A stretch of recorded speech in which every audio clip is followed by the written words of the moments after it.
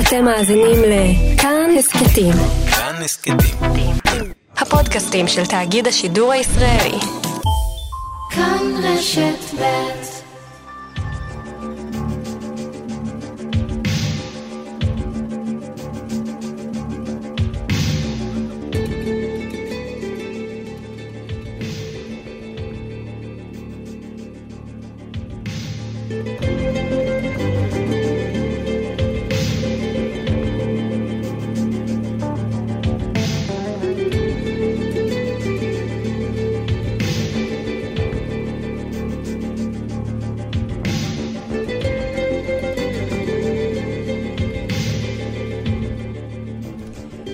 בוקר טוב ושבת שלום לכל מאזיננו בארץ, בחוץ לארץ. אנחנו שלושה באולפן, עדן ממן, ליטל עטיאס ואנוכי. ואנחנו נביא לכם עיתונים מכל העולם. נתחיל כמקובל אצלנו, כרגיל, עם הניו יורק טיימס. מאמר מרתק כמובן, הוא גם מזעזע. וזה מה שנכתב בו. בשנת 2018, משטרת ברזיל, לגבי 2018 יש כבר נתונים סופיים, חיסלה בממוצע 17 אנשים ליממה. הם נחשדו בפשיעה כזאת, בפשיעה אחרת. חלק מקציני המשטרה הברזילית עברו גם את המספר הזה, הממוצע, כשהתמידו לרצוח גם מחוץ למשמרת. אחד מהם אמר לכתב הניו יורק טיימס, עזם אחמד, בעיני בני קהילתי אני גיבור. המאמר נפתח בתיאור של פשיטת משטרה על בר בעיר בלם, שבו המשטרה פותחת באש על כל מי שנמצא בבר, ומשאירה מאחוריה 11 הרוגים. אנשי המשטרה מגיעים כשכיסוי לפניהם, שודדים, סוחטים בלי שום התחשבות בחוק. בלם היא עיר נמל לגדות האמזונס, וכמו כל עיר נמל ראויה לשמה, שרוצה בסוחרי סמים, ברוצחים למיניהם, בזונות. הטבח בבר ונדה היה חלק משגרה, והגיע לעיתונות של ברזיל בשל היקפו. מסתבר כי 3 מן השוטרים שהשתתפו בטבח לא היו צריכים להיות שם, כי לא היו בתורנות. ואומר ארמנדו ברזיל, אחד מן הטובים במשפט הנדיר שמתקיים בימים אלה, גילינו סרטן בגוף משטרת ברזיל. הם, השוטרים הרוצחים, פעלו בחסות מבצע מיוחד של המשטרה, שעליו הכריזה משטרת ברזיל, מלחמה בכנופיות של גנבים, סוחרי סמים וזונות, המכים במדינה בלי הרף. מספר הנהרגים בידי המשטרה הולך ועולה, כל העת.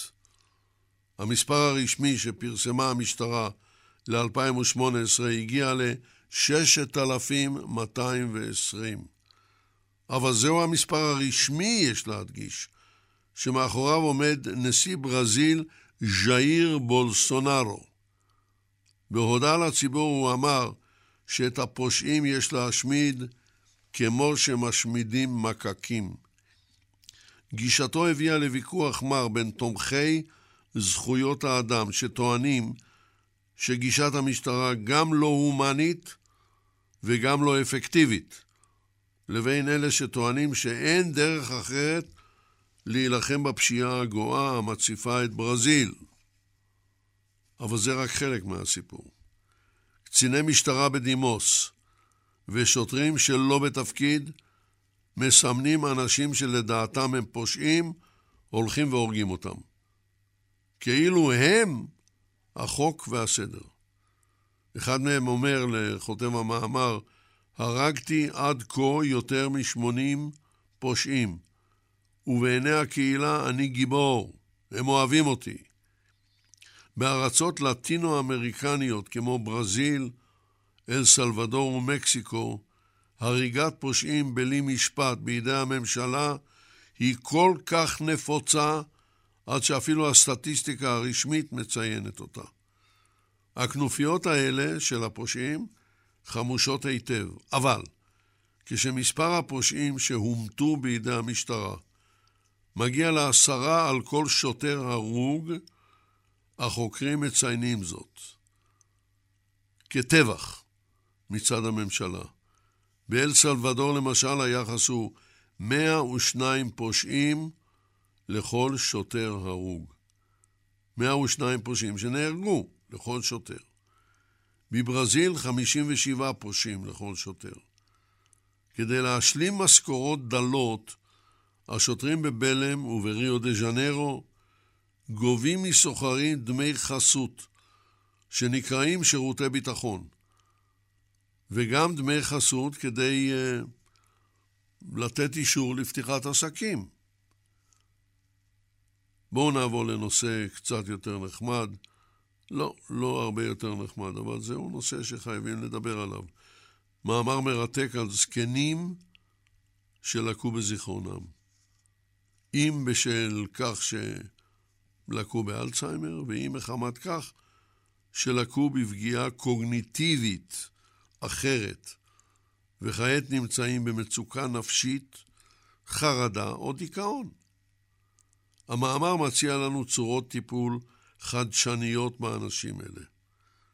במאמר אנו פוגשים את אן פירמנדר, בת ה-74, הנמצאת בטיפול אצל הפסיכולוג דוקטור קיוסס. היא סובלת מדיכאון, והפסיכולוג אומר לה, בואי נדבר על הדברים הטובים שאת עושה. והיא אומרת, אני מבשלת למשפחה. נפלא, אומר לה הפסיכולוג. יש לי 4 ילדים נהדרים ו4 נכדים. יופי, אומר הפסיכולוג. בואו נכתוב שאת אימא נהדרת. וכך הוא מתקדם עם המטופלת. איך את מרגישה עכשיו? יותר טוב, היא מודה. הפסיכולוג מושיט לה דף מודפס וקובע, כאן בדף ריכזתי את כל הדברים הטובים שאת עושה. כשתרגישי מדוכאה בפעם הבאה, תפתחי את הדף הזה, תסתכלי בו, תעייני בו כדי לדעת שאת שווה הרבה. גישתו של הפסיכולוג היא חלק משיטה חדשה שנקראת Problem Adaption Therapy, או PATH. PATH דהיינו P-A-T-H, שבאנגלית פירושו דרך. השיטה פותחה בבית הספר לרפואה של אוניברסיטת קורנל בניו יורק, ומתמקדת בפתרון בעיות שגורמות לתחושת עצב וחוסר אונים. השיטה מנצלת כלים כמו הרשימות שהזכרנו קודם, לוחות זמנים, סימנים וסרטי וידאו שנועדים לאנשים שזיכרונם נפגע. הדבר כרוך גם במעורבותו של מטפל או מטפלת אישיים. שיטה אחרת שפותחה במחלקה לרפואה של מכללת ביילר נקראת Peaceful Mind. היא נועדה לאנשים שסובלים מחרדות ושכחה, ומפשט מאוד את הטיפול הקוגניטיבי על ידי כך שמכין את רשימת הדברים המענגים הצפויים למטופל או למטופלת במהלך היום, כמו תרגילי נשימה עמוקה או מסאז' וכדומה. הטיפולים האלה קצרים ונעשים בבית במטופל. הם עולים כמובן הון תועפות ולא נועדו לפיכך לכל אדם, אבל את זה המאמר לא מזכיר. באוניברסיטת University College בלונדון פיתחו שיטה של קלפים הניתנים למטופל, למטופלת, וכשהם בפניקה וחרדה קשה, לפתע כשעולמם המוכר נעלם לזמן מה. זה קורה. אדם כזה הולך ברחובה של עיר, ופתאום הוא לא יודע איפה הוא נמצא. ופתאום הוא לא יודע בשביל מה הוא בא, הוא לא יודע מה הוא עושה שם. והוא נכנס לפניקה, הוא נכנס לחרדה. גברים, נשים, זה קורה הרבה. ואז הוא מוציא את חבילת הקלפים שיש לו בכיס, ועל החבילה כתוב, יש לה סדר מסוים לחבילה. קודם כל, תמצא פינה, שב. שב ותרגע, שבי, תרגי. הדבר השני, תנשמו כמה נשימות עמוקות.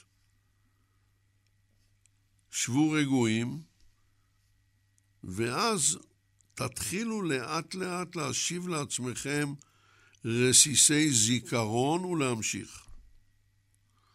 זה לא מושלם, אבל זה עוזר להם לעמוד על הרגליים. סיפור אחר. הקונגרס עומד לאשר תיקון לחוק, הקובע כי מכירת סיגריה אלקטרונית ומוצרי הטבק שלה יימכרו אך ורק לצעירים ולצעירות בני 21 ומעלה. הנשיא טראמפ צפוי לחתום על החוק בקרוב מאוד, אבל מומחים לא מעטים טוענים שאין די בכך כדי להתמודד עם המגפה שפקדה את בני הנוער בארצות הברית.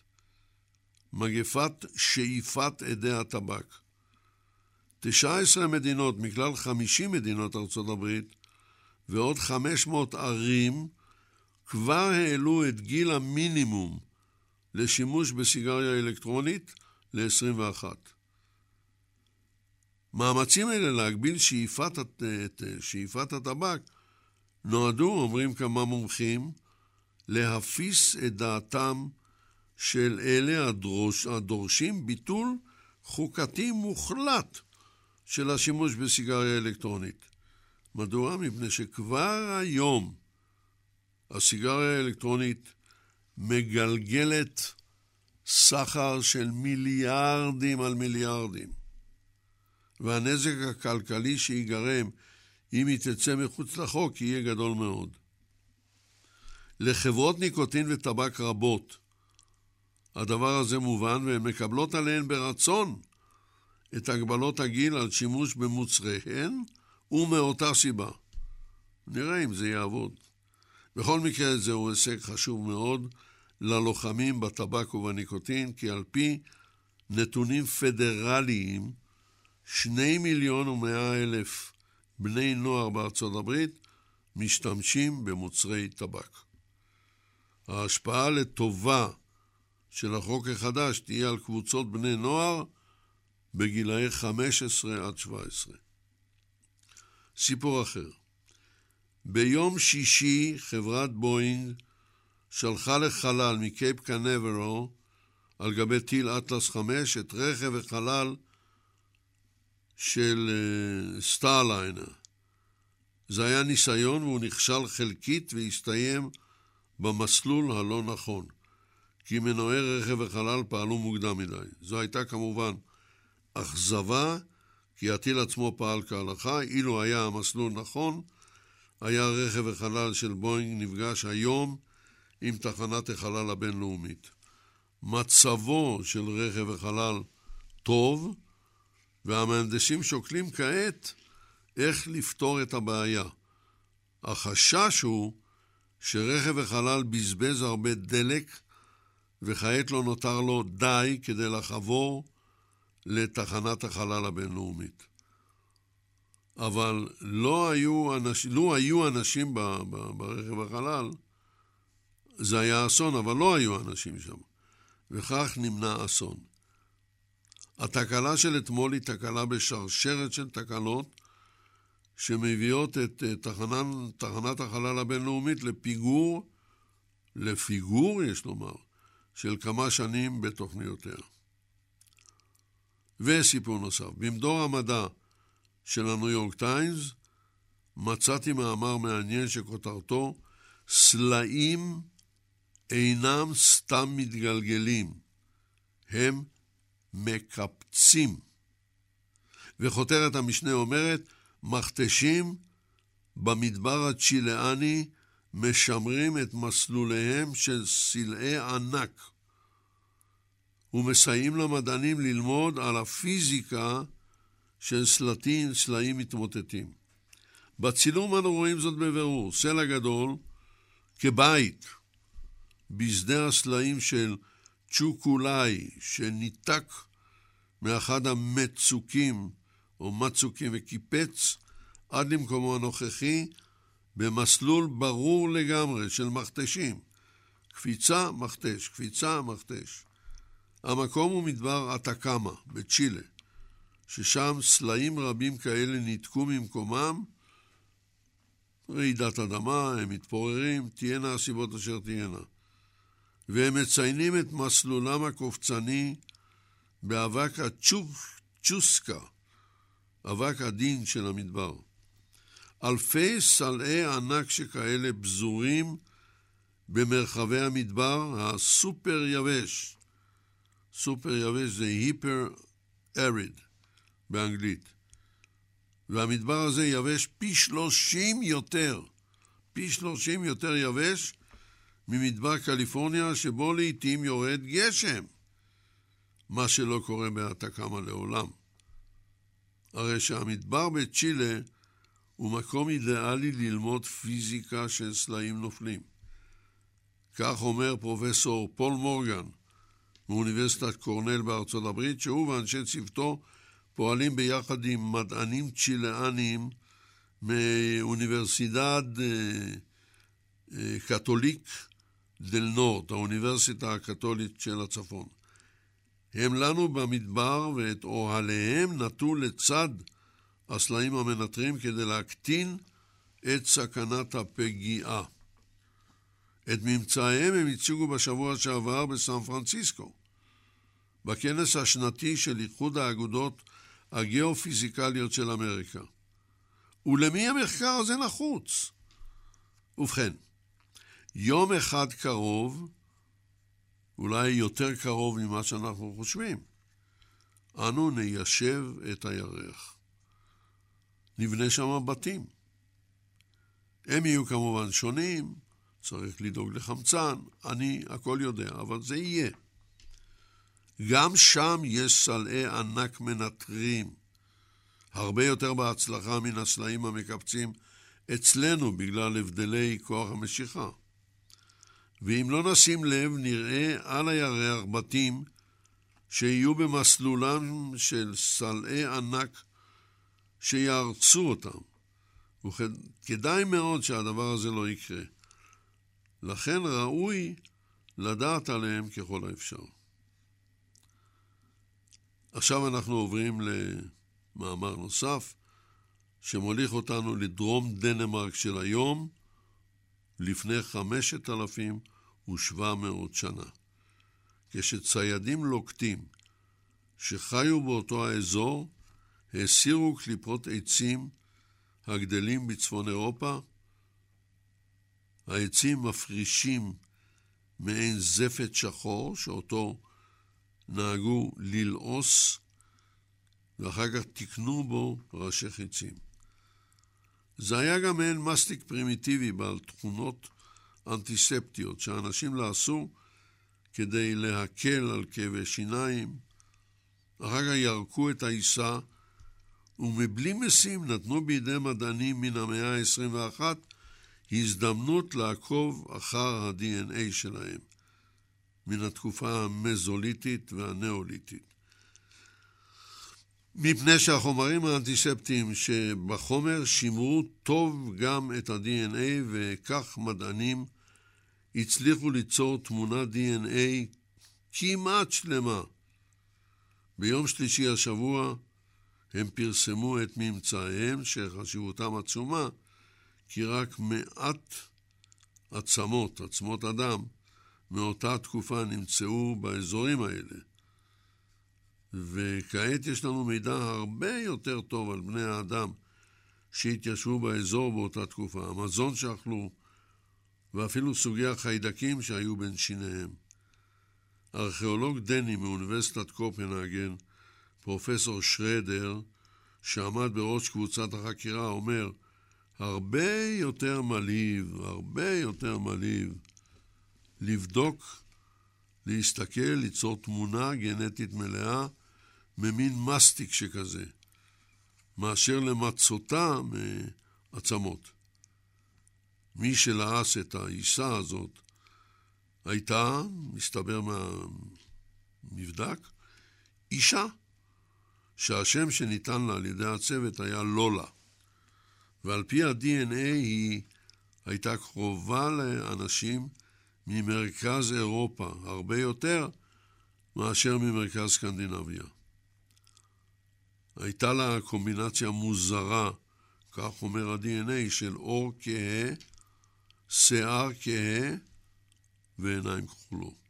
עיניים כחולות. קרוב לוודאי שגם לא הייתה מסוגלת לעכל חלב. זה הסיפור.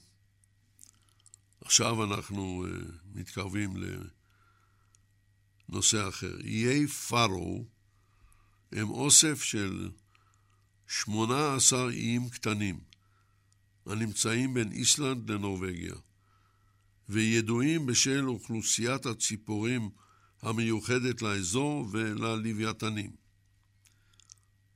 הם אוהבים להשתכשך שם, בפיורדים ובין האיים. האיים שחיים בהם 50,000 בני אדם בסך הכל. חיים מתעשיית דגי הסלמון. בשבועות האחרונים פרצה מהומה גדולה במקום בשל סכסוך קשה בין ארצות הברית לסין. מה הקשר? האיים שייכים לדנמרק, אבל הם חצי אוטונומיים. הממשלה באיי פארו רוצה להקים רשת אינטרנטית מהירה מאוד, מן הדור ה-50, מה שנקרא 5G. ענק הטכנולוגיה הסינית, וואוי, מוכנה לעשות זאת. למה שתעשה זאת? הרי היא לא יכולה להרוויח כסף מ-50,000 איש. אבל היא חזית הטכנולוגיה הסינית, והאמריקנים אומרים שהיא גם פועלת בצמידות עם הממשלה, דבר שהחברה מכחישה כמובן. האמריקנים פונים אליהם ואומרים לממשלת, או נקרא להם ממשלת איי פארו, אמרנו הם חצי אוטונומיים.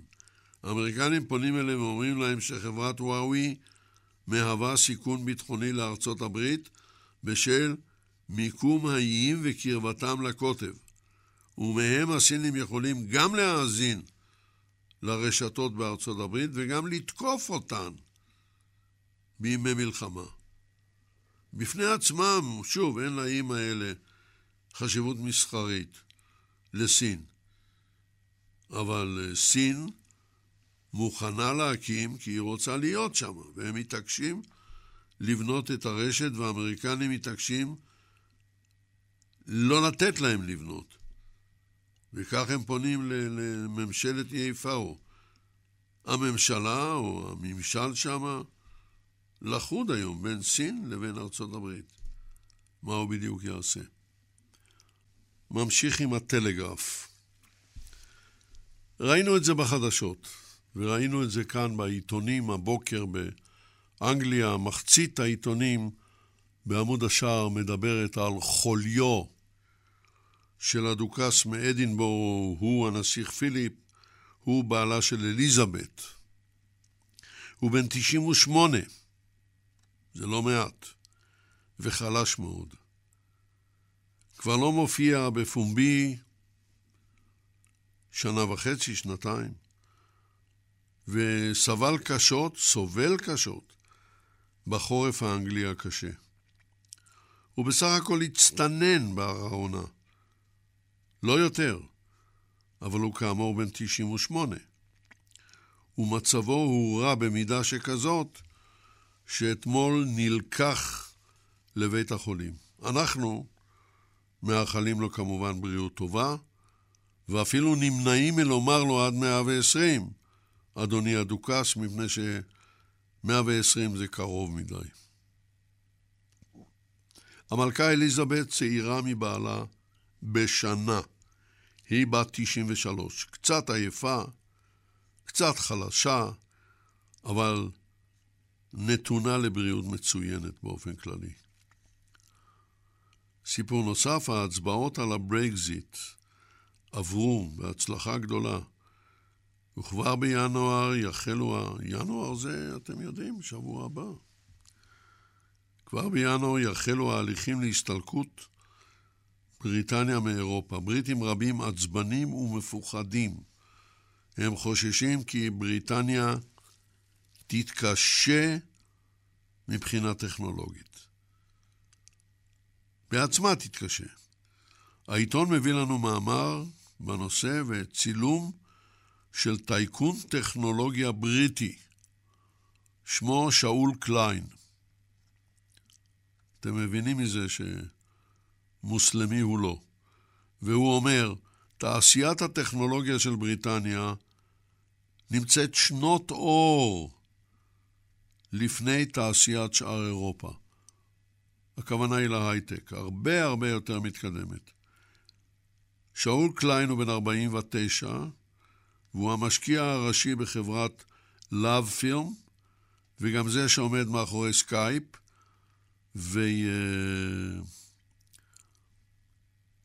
ואינטרפייפר, ושורה של חברות טכנולוגיה בריטיות פחות ידועות. בואו נזכור את השם, ואנחנו תוך כמה חודשים, אולי זה ייקח יותר, אנחנו נדע אם הוא צדק או לא. בית המשפט העליון של בריטניה קבע כי אנשי ביטחון, כמו סוכני MI6, היום MI6 לא נקראת MI6, אבל בעיתונות ממשיכים להשתמש ב-MI6 ו-MI5. MI6 מגביל פחות או יותר למוסד שלנו, ו-MI5 לשב"כ, פחות או יותר. וקובע בית המשפט שהם רשאים להרוג בלי חשש מתביעות, כל עוד יש ביכולתם להוכיח כי עשו זאת לטובת האינטרס הציבורי. השופטים קבעו כי לאנשי שירות הביטחון מעולם לא הייתה חסינות מפני עשיית פשעים. אתם זוכרים, פתחנו את השידור שלנו, דיברנו על המשטרה בברזיל ומה שהיא עושה. אבל אם השוטרים עשו זאת מחוסר ברירה ולטובת הציבור, הם חסינים. ראינו את הדוגמה לפני זמן לא רב של מחבל על גשר לונדון. והרגו אותו שם. הרגו אותו כי הוא היה חמוש והיה חשש שהוא יפגע בעוד אזרחים. ושום תביעה לא הגיעה. בואו נראה מה יש בלמונד. מה-1 בינואר 2020, למור בעוד 10 ימים, חוואים לא יוכלו לרסס... סליחה, אני קרוב לאפצ'י, אז אני רציתי לנתק את המיקרופון, בינתיים זה עבר. עכשיו עוד פעם, נתחיל מההתחלה. מה-1 בינואר 2020, למור בעוד 10 ימים, חוואים בצרפת לא יוכלו לרסס שדות או גידולים חקלאיים בכותלי חרקים ועשבים במרחק של פחות מ10 מטרים מבתיהם. מרחק שהוא לדברי המומחים מסוכניות לא ממשלתיות לא מספיק, אבל זה מה שיש. סיפור אחר, מנתח צרפתי בגמלאות, ז'ואל לסקוארנק, חשוד באינוסן של 349 נשים במהלך קריירה שנמשכה 30 שנה. 349 נשים? והוא צרפתי, כירורג, מי היה מאמין? סיפור אחר בלמונד, ג'יין בירקין, הייתה לפני 50 שנה צעירה אנגליה יפהפייה ומלאת יצרים. היא שרה בצרפת ביחד עם המשורר הצרפתי יהודי סארז' גינסבורג את המנון המהפכה המינית של אז, 69 שנה אירוטית. היום היא בת 73, יש לה עוד שיר מפורסם, אולי גינסבורג, אולי זמר אחר, שבו היא משמיעה גניחות בזמן מגע מיני. כמובן, הכל משחק על הבמה, אבל זה היה להיט גדול מאוד בשעתו. והיום היא בת 73, והיא מתבוננת במרירות מתוקה, ביטר סוויט, על אותן שנים, בהתייחסות לסולמית מיטו. והיא אומרת משהו שלא ימצא חן בעיני האוהדות של סולמית מיטו. אני הייתי אובייקט מיני, כי רציתי להיות אובייקט מיני. הצהרה שבוודאי אינה מקלה על יזמי הסולמית מיטו בצרפת. קרוב לוודאי שלא. פרנקפורטר אלגמיינה צייטונג, העיתון מקדיש את מאמרו הראשי לכישלונה של חברת בואינג בשיגור רכב חלל בלא אסטרונאוטים אל תחנת החלל הבינלאומית. זאת בצד שתי ההתרסקויות של מטוסי המקס 737 שלה וקרקוע המטוס. לבואינג לא יהיה זה דבר של מה בכך לחזור לשגרה. כדי לשוב ולקנות אמינות היא תצטרך לעבוד עכשיו קשה מאוד. כישלונה של בואינג פגע בכל אמריקה, אומר העיתון. ובמקרה של הטיל שנכשל, הכישלון מוכיח את יתרונו של הטיל ספייס אקס של אילון מאסק. גם הוא פועל באמריקה, אם כי במקורו הוא לא אמריקני.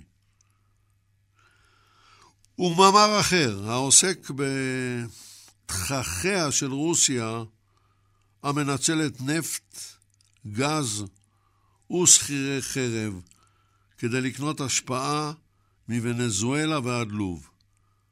בין עוזריה הראשיים של רוסיה בהשגת המטרות האלה, תמצאו סוכן שטזי בכיר לשעבר, ואת קנצלר גרמניה בעבר, גרהרד שרדר. זה מופיע בעיתון, בפרנקפורטר אלגמיינה צייטונג. מה אני יכול לעשות? ממשלת פולניה עשתה עוד ניסיון השבוע לשלוט במערכת המשפטית יותר מקרוב. מועצת אירופה אינה שבעת רצון מזה. אבל נראה שלפולנים לא אכפת. חברת סימנס, זה דבר מצחיק. חברת סימנס הודיעה לעובדיה, כי מסיבות כלכליות גרדה, היא מבטלת רבות מהמסיבות שנועדו לציין את הקריסמס.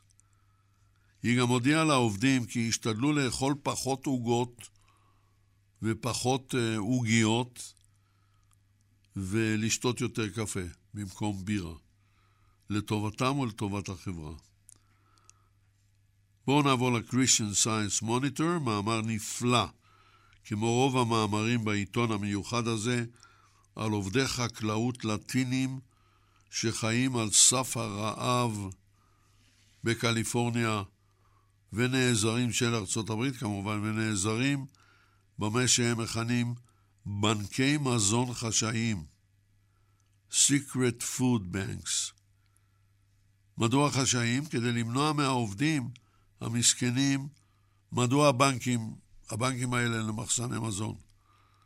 הם נועדו לתת להם אוכל, שקים עם ירקות ופירות, שיהיה להם מה לאכול. אנחנו רואים בצילום, אישה קשת יום הולכת עם שק כזה, ואחוריה הולכת הבת שלה, ילדה בת 4-5, מזעזע.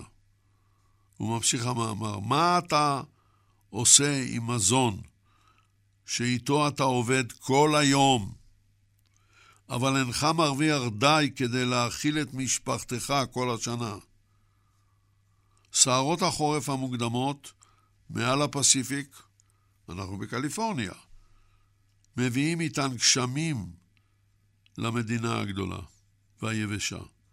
הגשמים האלה הם ברכה גדולה, אבל בשביל עובדי חווה כותבים, למשל תות שדה, בשביל פחות משכר מינימום, הגשמים מציינים את סוף תקופת הקטיף וסוף תקופת העבודה הרגילה.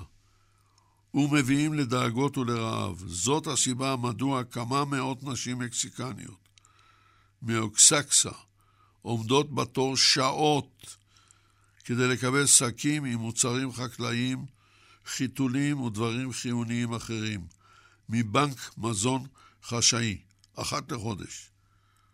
זהו אחד המקומות הבודדים בקליפורניה, המבטיח להם מזון ומוצרי יסוד בלי להסגירם לשלטונות ההגירה שיגרשו אותם מקליפורניה.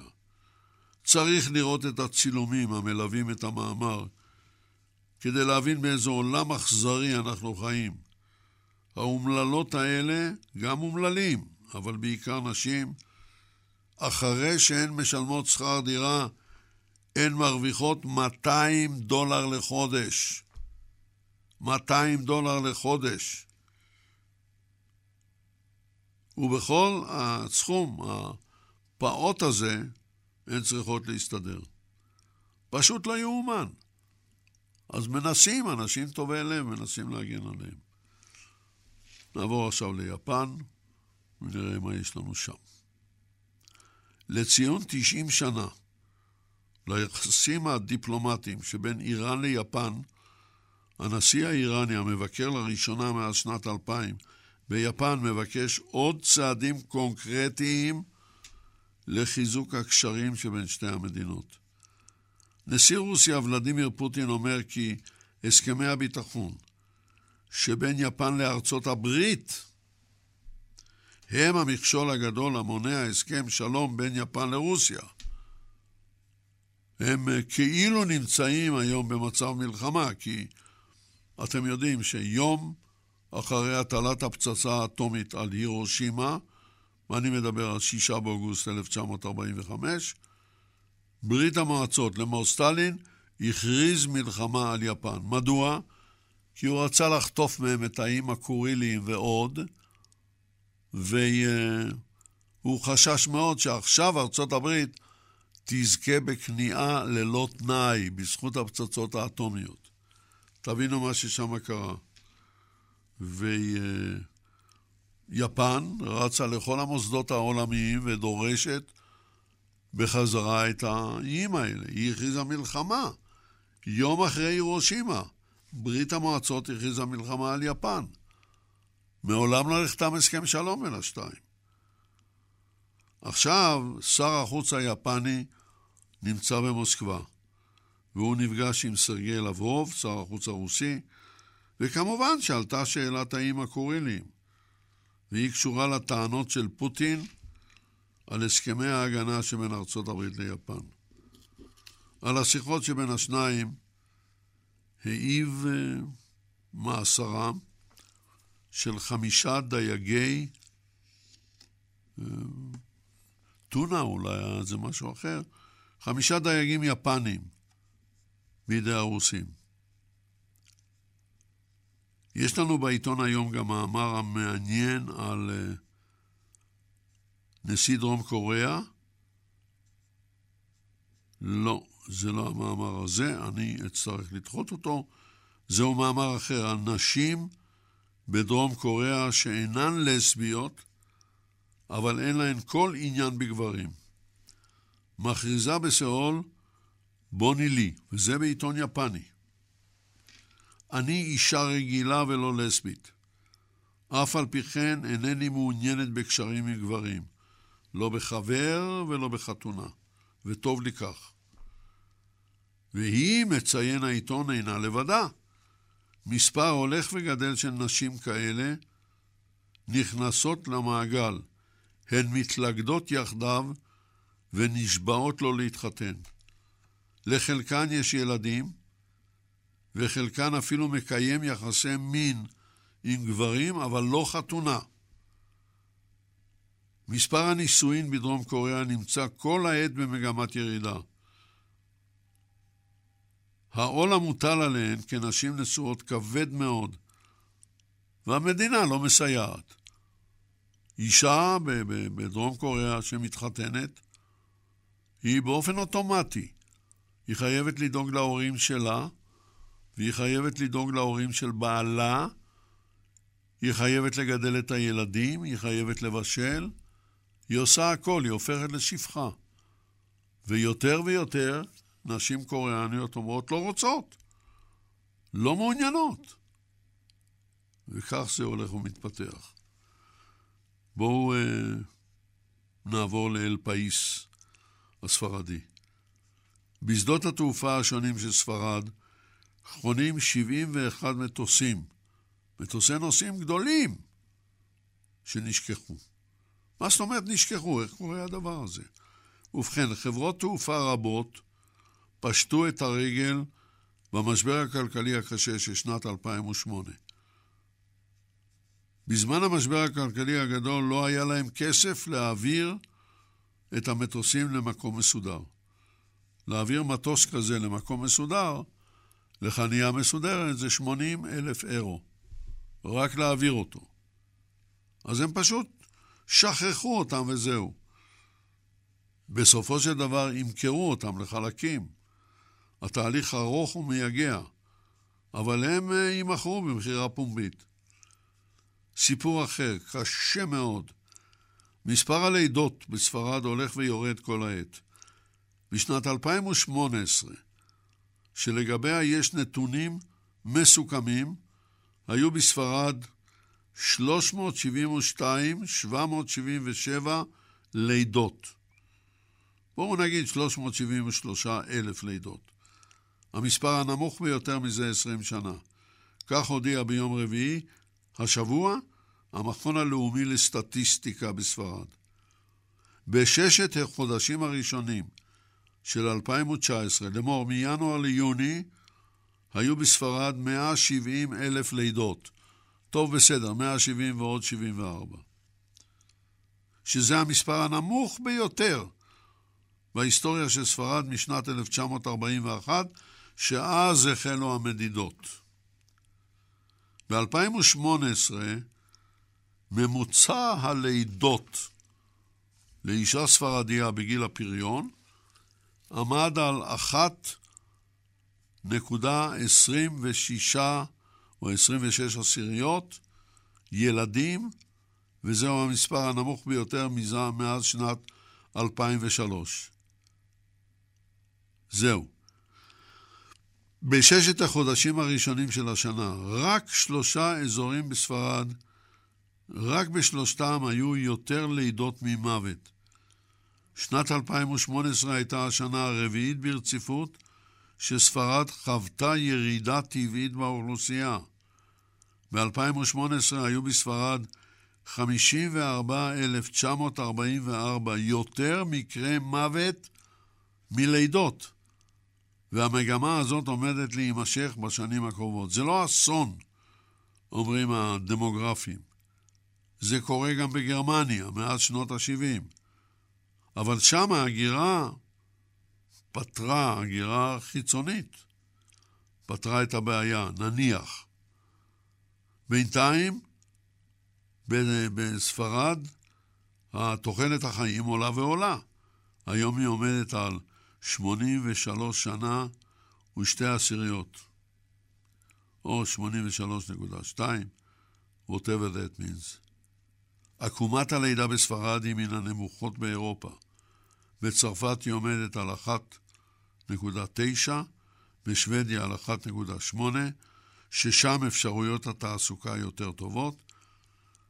צריך לזכור, כדי שהאוכלוסייה תישמר, לא תעלה ולא תרד, אישה צריכה להביא בתקופת פריונה 2.2 ילדים. למור כל 10 נשים, 22 ילדים.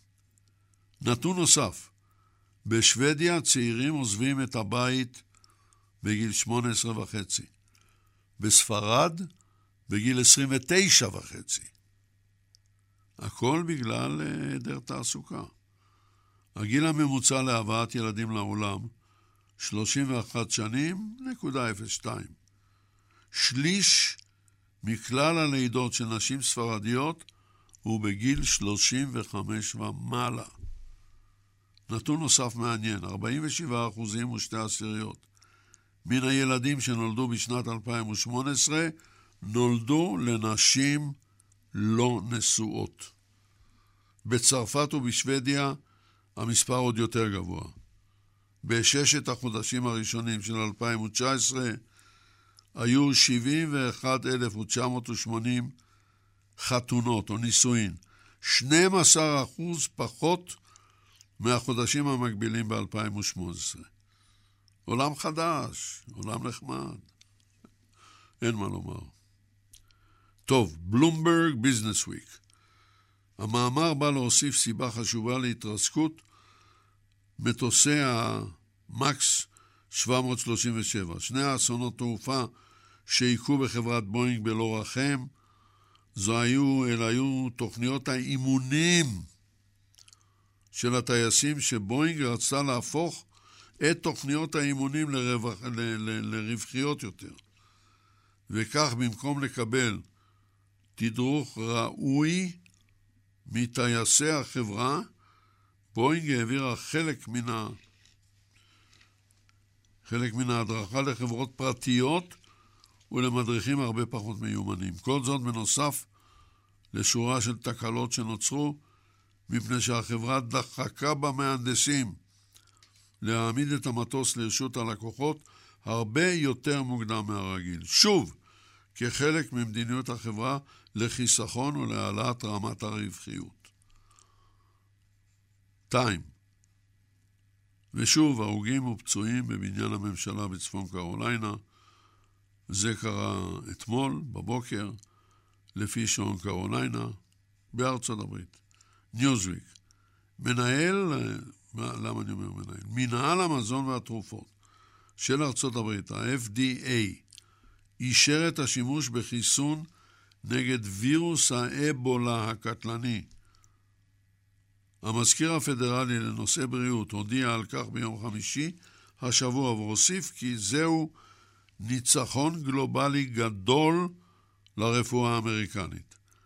וירוס האבולה הרג בשנת 2014 יותר מ-11,000 איש במערב אפריקה, וגם עכשיו במקומות שהוא משתולל מתים אלפים. כעת אולי בישועה. דר שפיגל, מבין מאות אלפי הנשים הסוריות שברחו מסוריה לירדן בעקבות מלחמת האזרחים, עשרות אלפים מהן מוצאות עבודה בירדן. שרברביות, הן מוכנות לכל עבודה קשה. תופרות קרים לחברות רהיטים בינלאומיות, הן יעשו הכל כדי לקיים את משפחותיהן. חוליות רצח רוסיות סודיות הן כנראה אלו שעומדות מאחורי חיסולם של אויבי מוסקבה בכל מיני ערים באירופה. בכך מנסה, טוען העיתון, בכך מנסה רוסיה לגרור מקומות כאלו במערב אירופה לחוסר יציבות וגם להיפטר מאויבים פוליטיים. כך קרה גם עכשיו לעיתונאי גיאורגי בברלין. בואו נעבור, אינני יודע, כמה זמן נשאר לנו ליטל?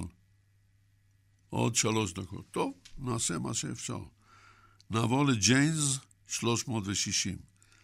חיל האוויר הצרפתי מפעיל 3 מטוסי ריפר אמריקנים. זה מטוס סילוני גדול מאוד, ללא טייס, בעל טווחים אינטרקונטיננטליים.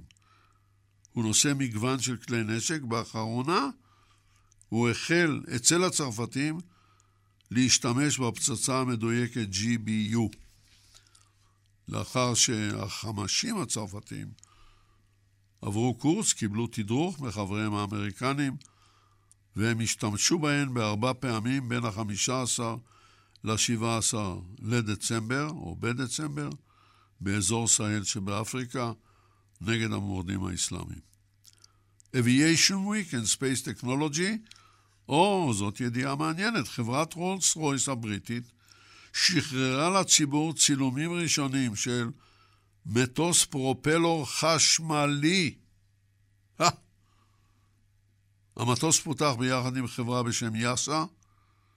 המטוס ייצא לטיסתו הראשונה ברבע השני של השנה הבאה, 2020, על פי התכנון, המטוס יוכל להגיע למהירות של 300 מייל לשעה. 480 קילומטר לשעה. אולי אפילו קצת יותר. כשהוא יטוס ויגיע למהירויות המבוקשות, זה יהיה בלי ספק. בלי ספק, זה יהיה הישג ענקי. אנחנו חייבים לסיים. יש לנו עוד הרבה חומר, אבל נסיים. נודה ליטל על ניתוב השידור. ואני יצחק נוי, נהיה איתכם בשבוע הבא.